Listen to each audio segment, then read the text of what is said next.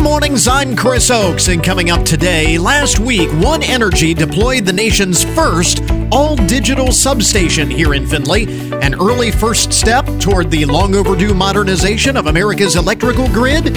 We'll learn more. Also this morning, how did you observe yesterday's anniversary of 9/11? One Tuesday morning is a Manhattan ER nurse's emotional plea not to let the day she will never forget become just a footnote in history. In an effort to boost sagging recruitment numbers, the U.S. Army has launched a campaign to show potential soldiers just how far their first steps to a military career can take you. And September is Baby Safety Month. We have advice for new and first-time parents on protecting that precious little bundle of joy. This is the Good Mornings Podcast Edition for Tuesday, September 12th, 2023. So if you are just waking up this morning, this is kind of interesting to know. Early in the morning, a new study out of the UK reveals 7 habits that help prevent depression. 7 habits to help prevent depression. And number 1 on the list, well, I don't know if it's number 1 on the list. I don't know that these are in any particular order. But the first one that I see on the list, the 7 habits that help prevent depression, a good night's sleep. So, if you want to roll over and hit the snooze button, more power to you. The others, moderate alcohol consumption, a nutritious diet, physical activity, and not smoking. 1, 2, 3, 4, 5. What are the other 2? Low to moderate sedentary behavior, which kind of goes along with physical activity, and maintaining an active social life are the other 2. It does say getting a good night's sleep had the biggest impact. So it is number 1 on the list. It reduces the risk of depression by 22%. And if you're a New York Jets fan, if you got a good night's sleep, if you went to bed before Monday Night Football started, then you are probably less depressed this morning. So if you think about it that way. So socializing reduced depression risk by 18%. That was factor number 2. And this is not a small sample. They analyzed data from nearly 300,000 individuals. And what they concluded was that lifestyle likely has a bigger impact than genetics when it comes to depression. Dr. Christelle Langley, the University of Cambridge in the UK, says we're used to thinking of a healthy lifestyle as being important to our physical health, but it is just important to our mental health. So, good night's sleep is the top habit that can help prevent depression. On the other hand, just to be fair, those who are early birds, get up early in the morning, are less likely to develop type 2 diabetes than are night owls. This study, published in the Annals of Internal Medicine, finds that people who prefer to stay up late, even if it is due to their natural circadian rhythm, their natural body clock, those who stay up late tend to eat worse and exercise less. They are also more likely to smoke and to sleep less than early birds. Night owls had a 19% greater chance of developing type 2 diabetes as a result. So, you are an early bird, perhaps you are more depressed, but you don't have diabetes. So, it's a trade-off. It's always a trade-off. That's... let's see. What else is going on? Among the first things you need to know this morning, the most interesting and buzzworthy stories of the day. Do you turn off your porch light at night? Apparently, if you don't, you should, because a research project from North Carolina State University, NC State, finds that artificial light could be contributing to decreasing bird populations, specifically catbirds and wrens. Light pollution does seem to help the survival rate of the American robin, however. Researchers used data from the Neighborhood Nest program over the course of the past 20 years for their their study into this. And while a connection was found between light pollution, while a connection was found with light pollution, noise pollution did not seem to have an adverse impact on these birds. So quiet time at night is no big deal, but turn off your porch light, apparently. There is an effort in bird conservation to keep common birds common, according to the authors of the study. We're lucky to have our backyard birds, and we want to keep it that way. So we leave our porch light on, and it's because I've heard, and anecdotally, it seems to have worked for us. We had bats that were like getting into our soffit in our front porch. We leave the porch light on, we don't have that problem. So we didn't want bats in our soffit. So that was what we were told to do, and it seems to work. So we keep our, but I don't know, maybe it's we don't have bats, we don't have wrens either. So I guess there is something to that. Just thought it was kind of interesting. This is what we are worried about today. Every day there has to be some story about some, tragedy or something to be fearful of, something to wring our hands and worry about, whatever. Here is today's such story. Researchers at the University of Georgia and Georgia Tech are cooperating. And Georgia and Georgia Tech don't cooperate on too many things. But according to this research, they find that Georgians are losing their famous Southern drawl. Their famous Southern drawl of Georgians is going away. According to this research, residents have been shifting away from the standard Georgian accent over the past few generations. The study shows it really became noticeable with Gen Xers and is even more pronounced with Gen Z.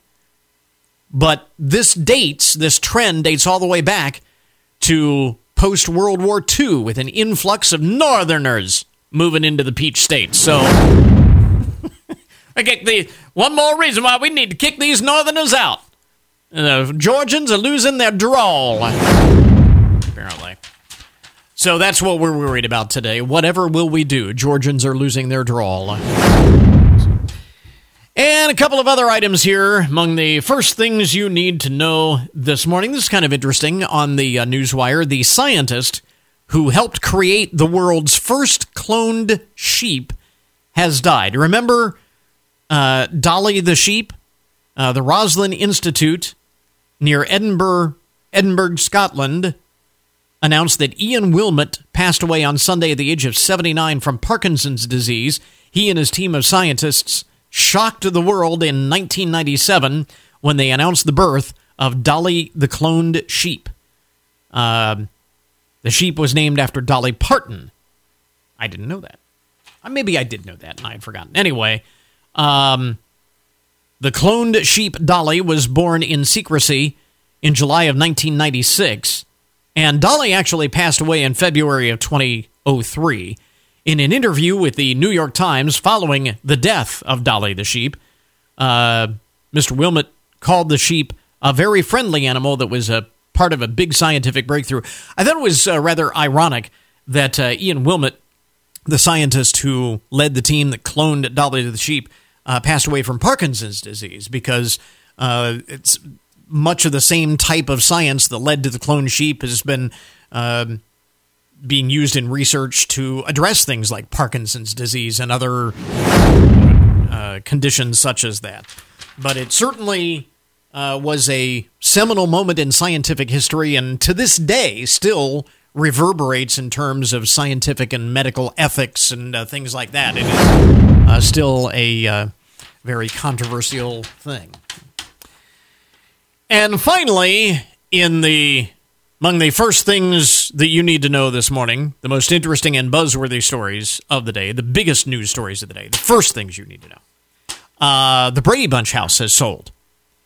You hear about this? HGTV. You remember a few years ago, Home and Garden Television bought the Brady Bunch house, renovated it so that the inside looked like the Brady Bunch house that we all remember, because the exterior shots did not match the interior. Never did. But HGTV bought the house when it went up for sale a few years ago, and renovated it, made it part of a big show, the Very Brady renovation, got huge ratings. Well, they were done with it, so they put it back on the market. Now, they bought it for $3.2 million and put close to $2 million into the renovation, and they sold it for $5.5 million, or they listed it for $5.5 million, but word is that it sold closer to the $3 million range. I guess we can look it up and find his public record. But anyway, the Los Angeles residence famous for serving as the exterior shot of the beloved 1970s sitcom. Let's see here, underwent $1.9 million in renovation and expansion, et cetera, et cetera, et cetera. Tina Trahan, an ardent fan of the show, is the new owner of the Brady Bunch house and plans to utilize the home for charitable events. How nice would that be to be able to buy a $3 million home just to use it for charitable events? You know, just because. I mean, if I paid $3 million for a home, I'd want to live in it. You know, I don't know about you, but there you go.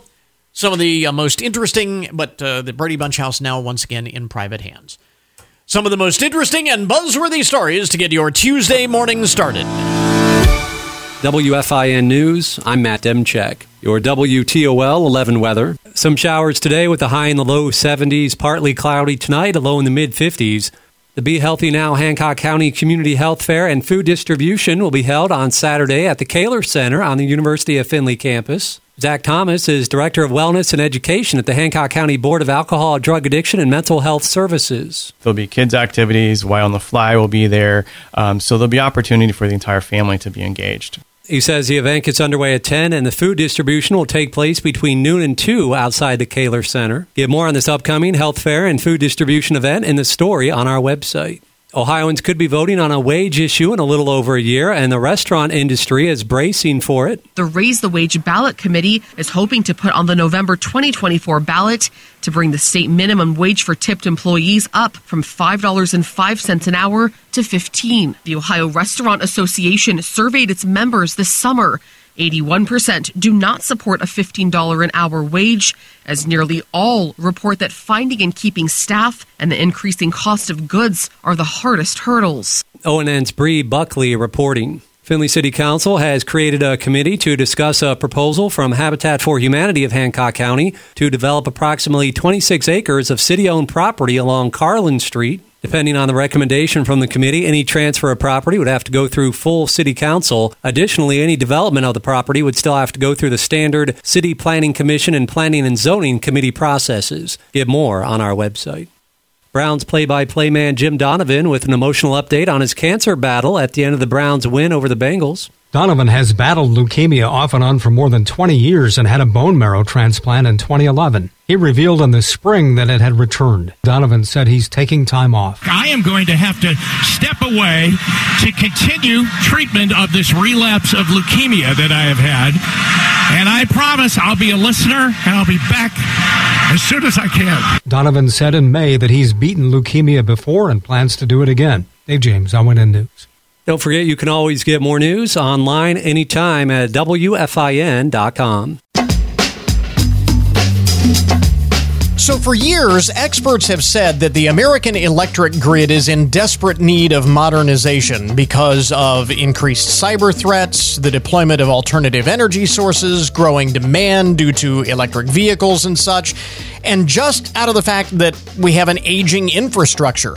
Well, last week, Findlay-based One Energy took the first step in that daunting process by deploying the first fully digital electric substation in the United States. And joining us to explain the significance of this are One Energy's Head of Regulatory Affairs, Katie Treadway, and Director of Engineering, Brian Kirkendall. And thank you both for taking the time this morning. We appreciate it. Yeah, thank you, Chris. Appreciate it. So first of all, before we get into all of this, let's talk a little bit about the growth of One Energy over the past 10 years or so. You have grown to be a major player in the industrial wind power industry. That's right, Chris. Yeah. So One Energy has been operating and in business since 2009. It's been quite a journey since then.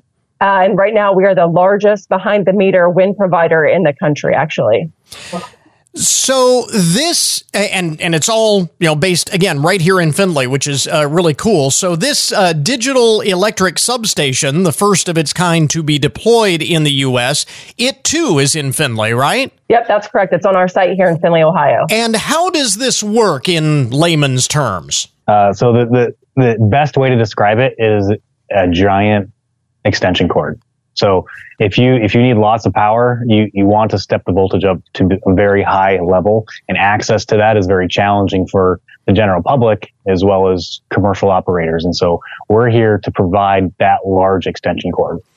And is that substantively different than the way any substation operates? I mean, is there something unique about a fully digital substation in terms of the operation that's any different than what we've always had?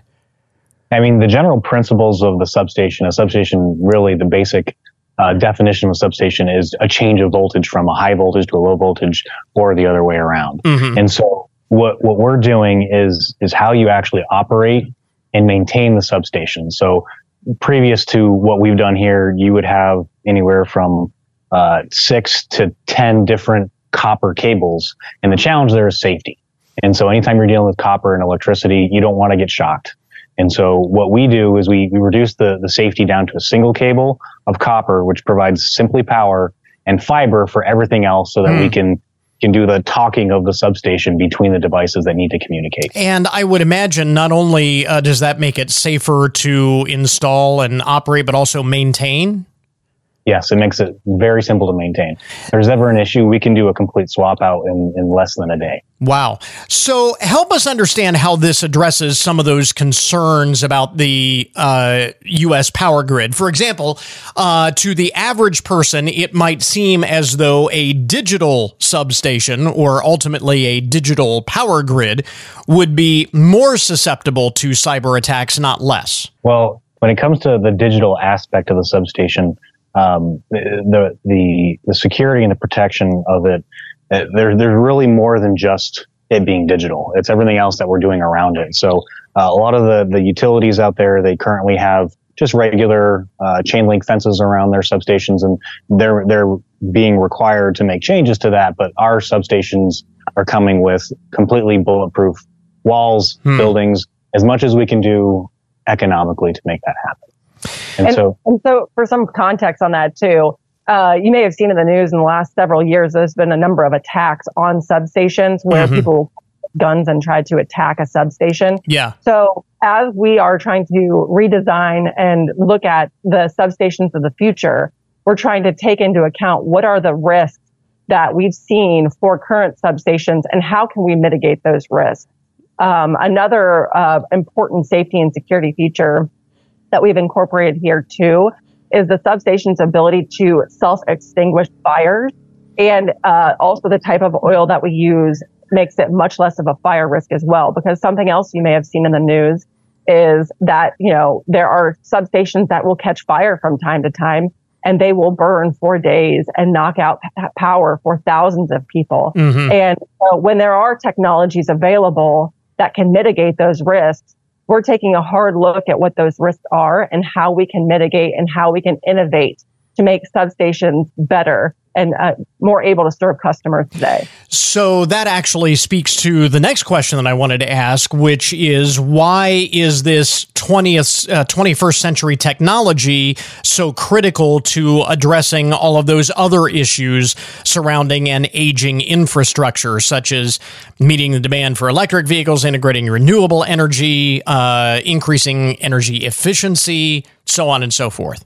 Sure. So as we add electric vehicles, as we add more what we call base load to the system, we're going to need significantly more substations in general, and we're going to need to be able to operate them in a way that is more efficient. So in the past, if you look at the electric industry over the past 100 years, you have substations that are over 100 years old now, and some of them have very dilapidated equipment, and so we're going to need to be able to rapidly deploy new substations to take over some of that load or some of the switching there, so that we can continue to operate in a way that people walk into their bedroom, turn on their light switch, and the light turns on.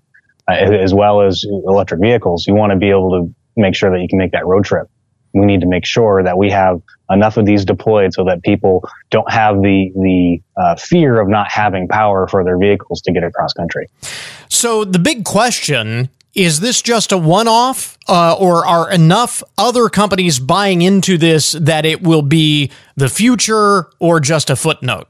And if it is the future, why is there only one? I mean, why aren't these things going in everywhere? So we believe this is absolutely the future. We don't see this as a one-off at all. The utility industry as it exists today, and just the way the grid as it exists today, it really isn't built to innovate. Utilities don't operate with innovation in mind. Typically, the way you see it across most of the United States is that if you are an end-use customer, you really only have one choice for your distribution or transmission electricity provider. And because traditionally people haven't been able to go out and find new providers, it leads to a situation where there isn't much of a motivation to innovate.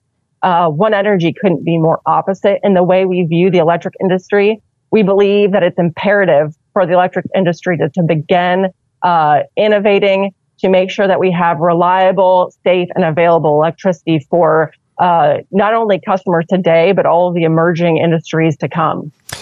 And again, as director or the head of regulatory affairs, Katie, you can speak to this. What is the appropriate level of incentivization for companies to not be complacent moving forward and actually, again, deploy these types of technologies? Yeah, so for One Energy, I mean, the real motivation is serving customers and bringing customers what they want. We believe that customers rule the day, and we want to be able to offer them a product and access to electricity that is safe, reliable, available, and is fast and responsive to what their needs are. The traditional electric grid is not really any of those things. There's long wait times. It's very technically complex. Brian mentioned that it's like an extension cord. Maybe for him it's an extension cord, but for many, just trying to understand all of the technical complexities of both how these substations work, how the regulatory environment around them works, how you go about getting access to the transmission lines. It's difficult. So what we do is we help those customers navigate that process from soup to nuts, everything from the physical infrastructure to navigating that regulatory environment so they can get what they need, which is power, without having to become full-on experts themselves. And then the other big question, and I hear a lot of people saying, is what's the cost and who pays for all of this and how? So traditionally, it's ratepayers that end up paying for upgrades and new transmission systems. That's the way the traditional model is. With the way that, with how One Energy does things, it's private investment. It's the investment of One Energy and our investors. And we're providing those private systems to our private customers. So it's a very different model where we're asking people we're putting the capital behind it. Again, Katie Treadway, Brian Kirkendall with Findlay-based One Energy talking about the first fully digital electric substation being deployed right here in Findlay, first one in the United States. You have more about this on your website if folks are so inclined to go in and learn more about this? Yep, absolutely, oneenergy.com. Very good. Once again, Katie Treadway is head of regulatory affairs. Brian Kirkendall is director of engineering for One Energy. Thank you both for taking the time this morning. We appreciate it. Thank you.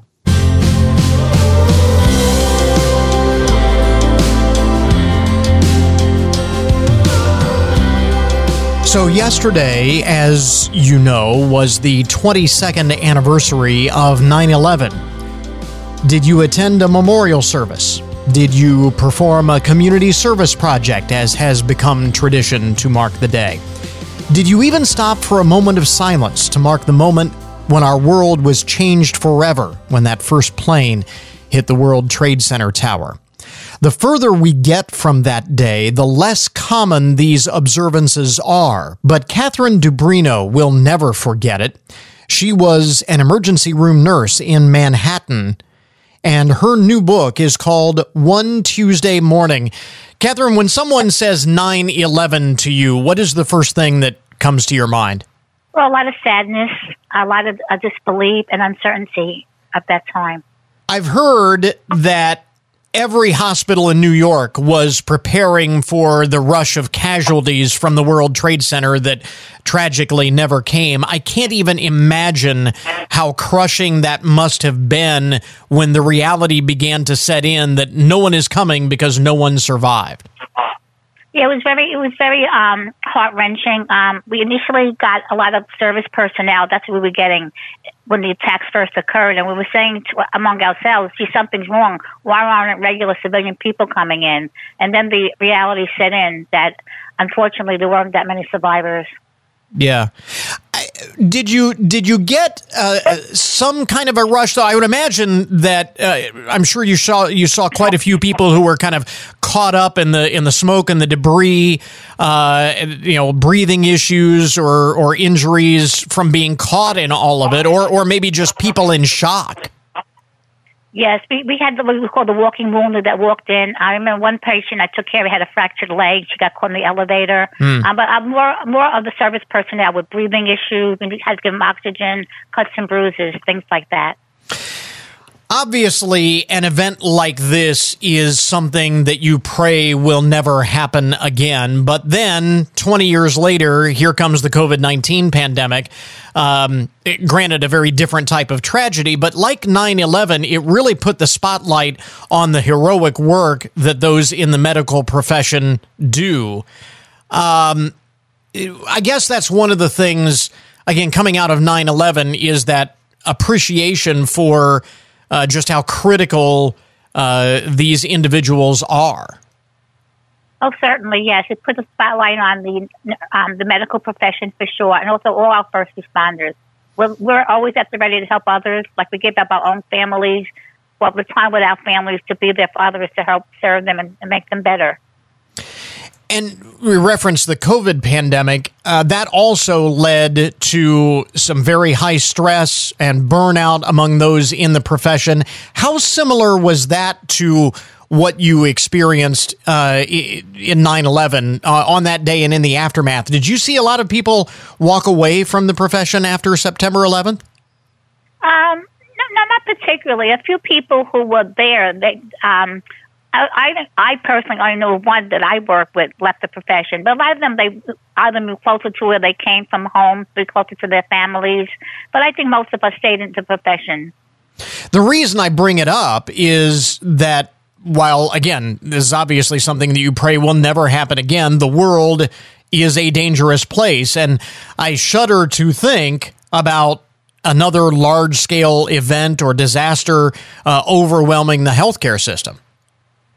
Yeah, but I think everybody's concerned about that. I have since retired from that. I didn't work during the pandemic, but my colleagues who did work, I empathized with them, and they were very overwhelmed. I think it was more the frustration that even the greatest minds around the world couldn't figure out what this disease was. Right. I think that frustrated it because we're always here to help and heal. And even you give it 110% and then people pass away, it's heart-wrenching because you gave it all, and it just, anytime you lose a life is terrible, but this pandemic was horrendous. And I wonder, is that maybe one of the reasons why you wanted to write this book, to remind us about the fact that we need these people. We needed them on 9/11. We need them during a pandemic. These are individuals that are so critical to everything. Oh, sure. I mean, I wrote the book during the pandemic, as a matter of fact. And I think as everything in life, we take things for granted. Like there's always going to be a nurse, there's always going to be a police officer, fireman, and I don't think people really understand how much these professions put into everybody else's lives, how we touch everybody else's lives. And I know that the main reason that you wanted to write the book was as we were saying at the outset, the further this goes into the rearview mirror of history, the less and less it is recognized and observed and memorialized, and it's something that is so important that we not forget. Oh, definitely. Yeah, I think it's very important that the younger people are taught about what happened on that day, how strong our nation was, well, still is, and how we all came together and we all were united front. And I always believe that the good of people will outweigh the evil of people. You bring up a good point in speaking with young people, because obviously those who were not even born yet on 9/11 are now of legal age, are now 21, in their early 20s. What do you hear when you speak to young people about 9/11? What is their mindset when it comes to that? What do they think about it? What do you try to impart to them about September 11th? Well, I just to instill in them what happened. The tragedy that happened from out sources out of this country of evil people, and just always try to remember and to always strive to do good in the world, and don't let these bad things like change perspective on other cultures and things like that. Yeah. And just to move forward and always, have the knowledge that we learn from our past, and hopefully it never happens anywhere again.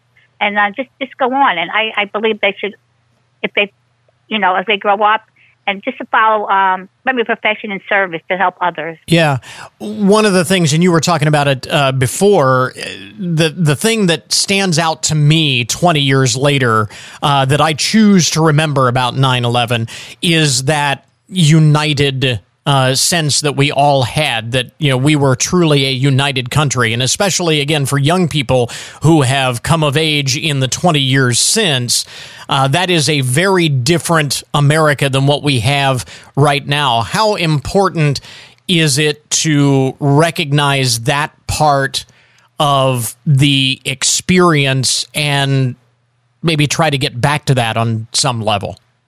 Yes. Well, I would hope that, I know we're very, we're not united at all. We're very divided right now, but I just hope they've come to believe that it shouldn't take a tragedy to bring us all together, that we should always be together and listen to each other, and listen to each other and respect each other's opinions like that. It shouldn't take a tragedy to bring us all together. Exactly. And I think that's one of the reasons why we wanted to highlight this book. And because there's been so much already written about 9/11. I can hear some people wondering, what is it that yet another book has to add to the narrative? But again, with the perspective of 20 plus years gone by, I think it's about time that we do have a reminder about all of this. Of course. It's a short read one Tuesday morning, the book that I've written, and it's very uplifting, I believe. And I hope people, if they do read it, they'll get that message. Catherine DeBrino was an emergency room nurse in Manhattan on the morning of September 11th, 2001, sharing her story in the new book, One Tuesday Morning. Do you have a website where folks can learn more about the book? Oh, no, unfortunately do not, but it's available on Amazon.com. Okay, Catherine, thanks very much for taking the time. Certainly best of luck with the book. We appreciate it. Thank you.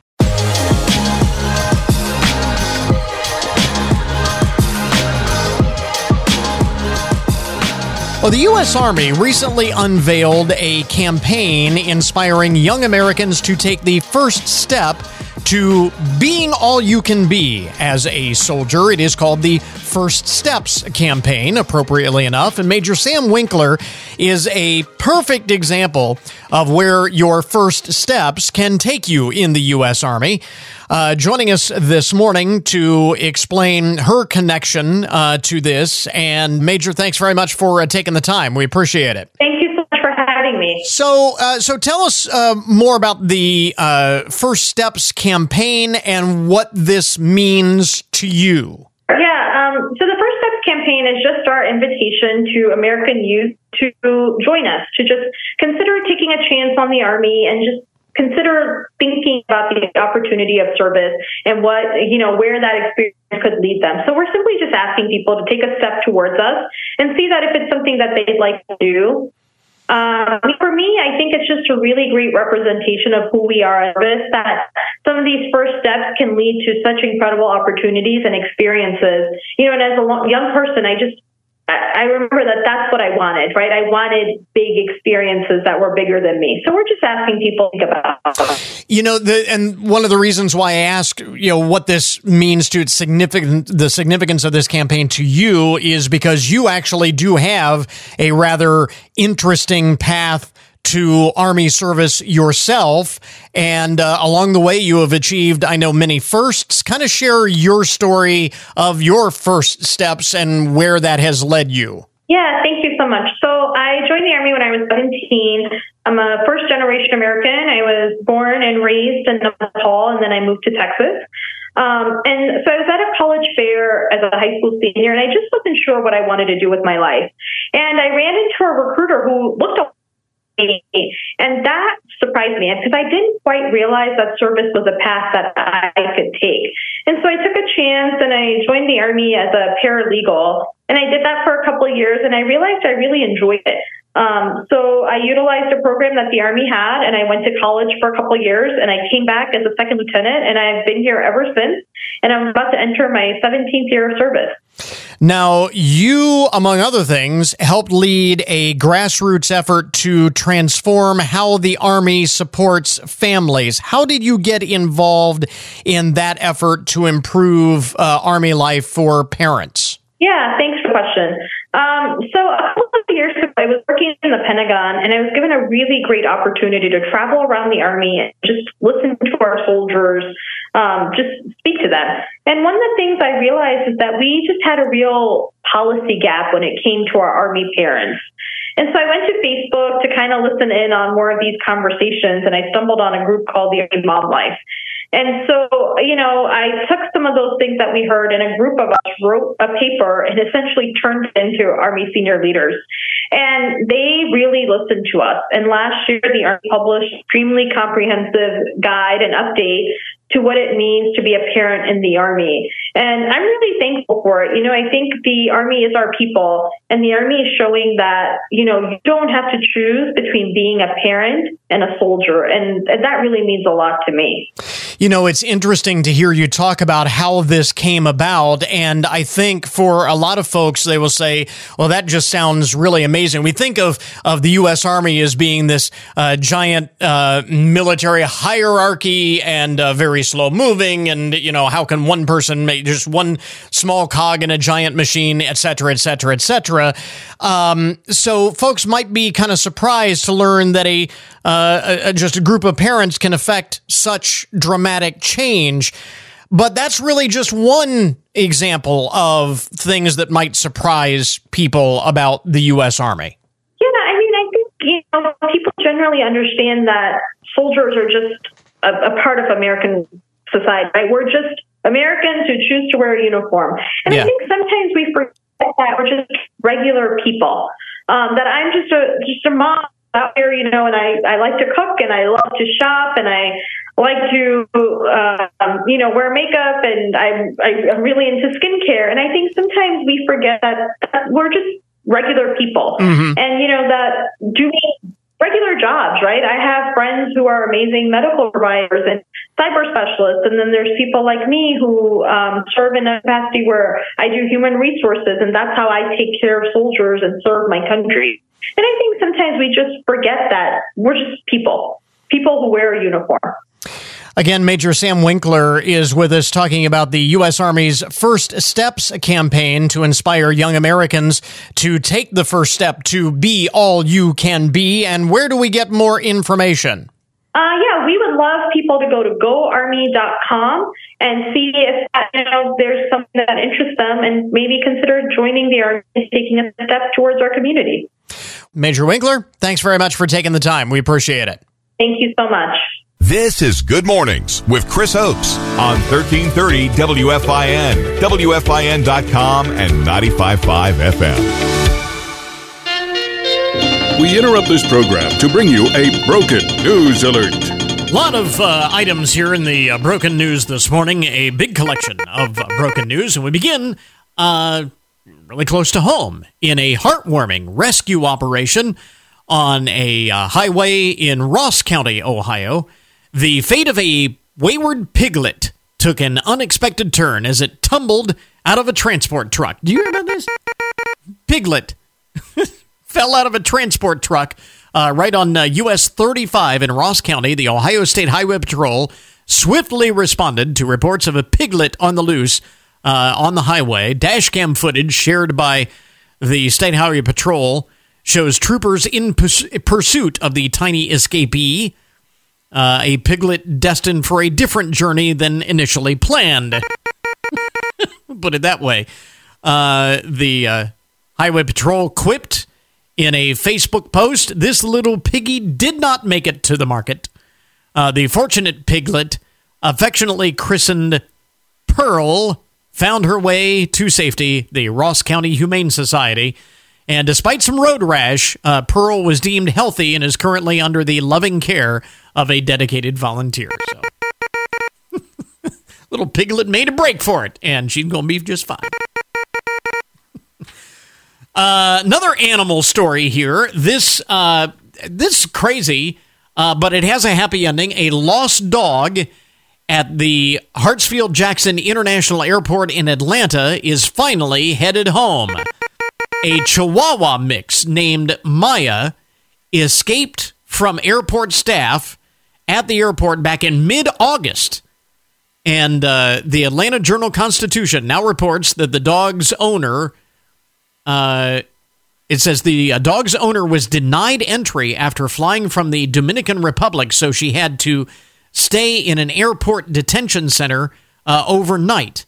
Maya, though, somehow escaped, but she has been found in good health near the North Cargo area of the airport this past Saturday. So I can imagine a little Chihuahua mix at a big airport like Atlanta. Hartsfield-Jackson's a huge airport. You can see where it would be difficult to catch up to the pup, but she's been found. She's safe. Has been reunited with her owner. More airplane fun.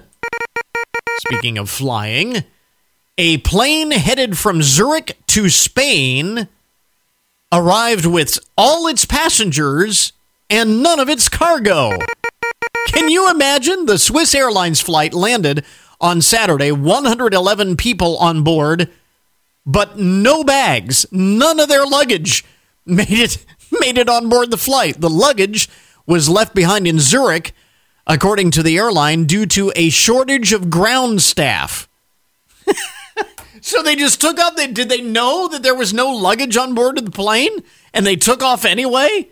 They flew all the people to Spain, but none of their luggage. Passengers had to wait for 2 hours for their luggage to arrive on a different... They waited for 2 hours before even being informed that their belongings did not make it to Spain with them on the flight. Can you imagine hanging out at baggage claim for 2 hours wondering where your luggage is and you find out it wasn't on board the plane? One of the tourists said the ordeal ruined his vacation. I would think so. I don't know the ending of that story. Can you imagine the plane landing with all of the passengers and none of the cargo? Speaking of plane fun, a pair of new members of the Mile High Club had their initiation interrupted. Apparently, there's video footage showing a stunned flight crew member of an EasyJet flight catching two passengers in the act in the plane's lavatory, the bathroom of the plane. That's kind of tight quarters there. I don't know. That's, in any event, one of the individuals engaged in this particular activity, joining the Mile High Club, reached over and closed the open door after the crew member went to check on what was going on. The flight headed for Ibiza just a few days ago. At least two of the passengers didn't want to wait before having some fun. They wanted to join the Mile High Club. So the couple was met by police upon arrival. It is unclear if any arrests were made. It is actually illegal to do that. It is actually against the law. You cannot do that. And so Presumably, they're in a bit of trouble, but it gives the whole airline, EasyJet, a whole new definition, doesn't it? It's, when you really think about it. Let's see. From the international file, broken news, an orangutan at an Australian zoo horrified visitors when it brutally evicted a possum by launching it from the top of its enclosure after the wily pest had invaded its space. A viral video shows the critter hurtling through the air and vanishing from view after being pitched from a tall tower at the Perth Zoo by one of the orangutans. The possum ends up in the orangutan enclosure, and one of the orangutans just grabs it and flings it out of the... Several people can be heard gasping and screaming in the background. The primate then emerges from the enclosure as if to check where the airborne possum had landed. When asked about what happened to the unfortunate marsupial, a zoo official told Yahoo News Australia, quote, "I would presume it did not survive."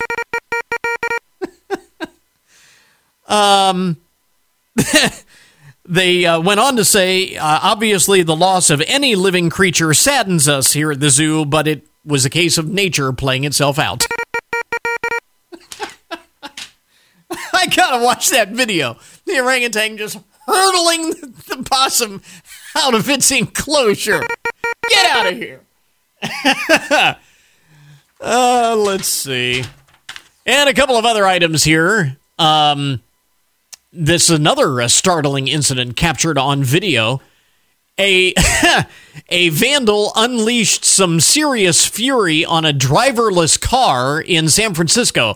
They have these driverless cruise, like taxi cabs in San Francisco, and apparently one person had it with the autonomous vehicles and struck late Sunday, repeatedly hammering the autonomous vehicle's windshield and advanced camera equipment. He just beat the snot out of it.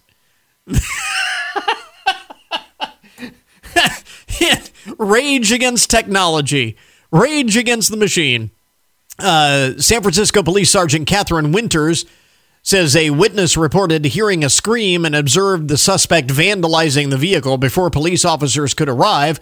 The vandal took off, leaving their identity and their motive shrouded in mystery. But I don't know if it's all that difficult to figure out the motive. I think people have had enough of these driverless vehicles. No arrests have been made as of Monday, but the video posted to social media has gone viral, so hopefully they'll figure out what the world is going on there. And finally, speaking of viral videos, I saw this video, and it is really amazing. Hundreds of thousands of gallons of wine flowing through the streets of a small town in Portugal after two huge tanks filled with red wine busted and released all of the wine into the village, literally flooded the village. Videos from the village about 150 miles north of Lisbon show red rivers rushing down the sloping streets. The inundated town, home to about 2,000 residents, local media estimates the flood to be about 2.2 million liters, 600,000 gallons, enough wine to fill nearly 3 million wine bottles. Portuguese news media reported that the flood affected at least one basement. Can you imagine going down and seeing your basement flooded with wine? Residents were worried about the wine contaminating a nearby river, but the local fire department managed to block the flow and divert the flood away from the water and into a nearby field. In a translated statement on Facebook posted on Sunday, the company, which owned the two tanks that burst, apologized for the incident and the damage that was caused as a result. The winemaker also said that no one had been injured by the spill and that authorities were still investigating the cause. But it is amazing. It is literally like a flooding rain. It's like a flash flood of wine through the streets of the village. It is pretty amazing stuff. There you go. That is today's Broken News, an update on the odd and unusual side of the headline. Certainly not something you see every day. We now return you to your regularly scheduled programming. WFIN says thank you for listening. And remember, you can listen around the clock on computer, smartphone, or tablet. Start your day with Chris Oakes and Good Mornings. And stay with us all day long. You also get CBS Sports Radio plus all of our locally originated sports programming. Listen live whenever you like at 1330 WFIN 95.5 FM and at WFIN.com, where you can also grab our free mobile apps for iOS or Android. And now your daily download, the numbers behind the news and the statistics that shape our lives. This piece here actually speaks to something we were talking about yesterday, and also a topic we were talking about this past Friday on the program. You remember yesterday we were talking about the Be Healthy Now Coalition Community Health Fair coming up this weekend, and on Friday we were speaking with the folks at the Cleveland Clinic about their 8th annual Mention It survey, talking about men's health specifically, and a lot of guys think that we're living a healthy lifestyle, but we're really not, not the way that we think we are. And we brought up the fact that a lot of it has to do that we, especially guys in this case, tend to avoid going to the doctor for our regular checkups. And this survey shows that it's not just guys, it's all of us. 41% of Americans say that they put off going to the doctor. And that includes 38% of people between the ages of 26 to 34, 39% of 35 to 54-year-olds not going to the doctor in the past 5 years. Have not seen a doctor in the past 5 years. Again, those regular checkups are important. A survey of 2,000 Americans found that being potentially unable to afford medical care is the top reason why people avoid going to the doctor. 52% cite that. Other reasons for avoiding the doctor, avoiding those regular checkups, include anxiety about potential procedures or tests that might be ordered. 40% worry about being poked and prodded and all of that. 39% cite the fear of receiving bad news of a potentially serious diagnosis. And of course, the response to that is that not knowing is not going to make it go away. It's only going to get worse, and that's going to be a bigger problem if you don't. But 39% worry about getting bad news. 39% say they're just exhausted. All of the other responsibilities between parenting and work, caretaking, all of that, they're just exhausted. People are also much more concerned that they won't be able to afford their treatment this year. Not just afford going to the doctor, but not being able to afford the types of treatment that the doctor recommends. All reasons why, according to this survey, we avoid going to the doctor.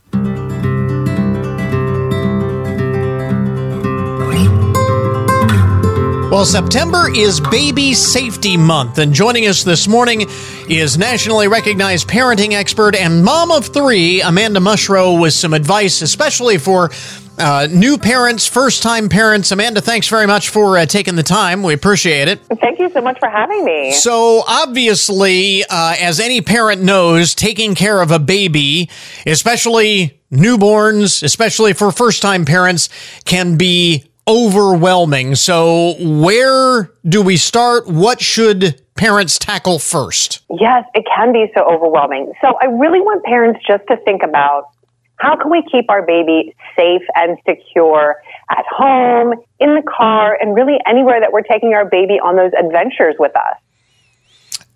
And so how do we do that? I mean, what, is there a routine? Is there, something that we should get into, to keep, our babies, safe, happy, healthy, all of that? So first up, when it comes to those routines that are really going to keep our baby feeling safe and secure, we love bath time. My kiddos always loved it when they were little.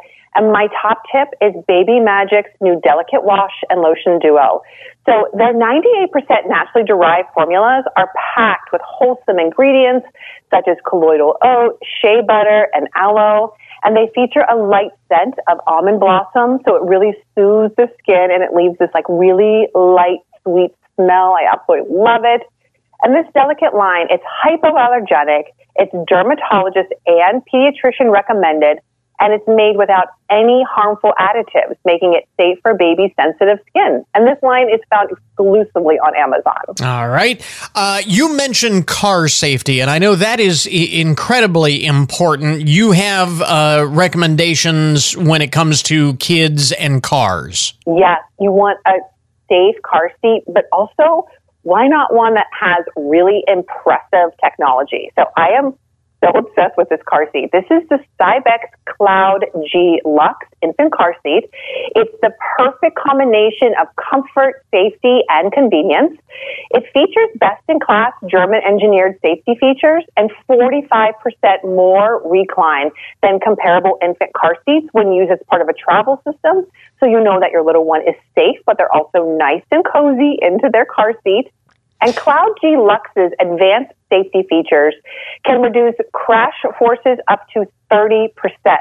And its sensor-safe technology is amazing. So it will send a mobile app alert if your child unbuckles a chest clip, if they are in the back seat and they become too warm or too cold, or if the driver unintentionally leaves the child in the back seat, you will get a mobile app alert. How amazing is that? Yeah, very, very important. And I like what you mentioned. I think the thing that stood out to me is making sure that baby is comfortable. Because again, ask any parent who's been through it. If kids are not comfortable in their car seats, that whole car ride is going to be very unpleasant. So safety and comfort going hand in hand is very important as well. Any other steps that parents should take with respect to keeping their babies safe? So I have a 4-year-old, so he's basically into just about everything. So if you're looking to keep your little one safe from gaining access to drawers and cabinets,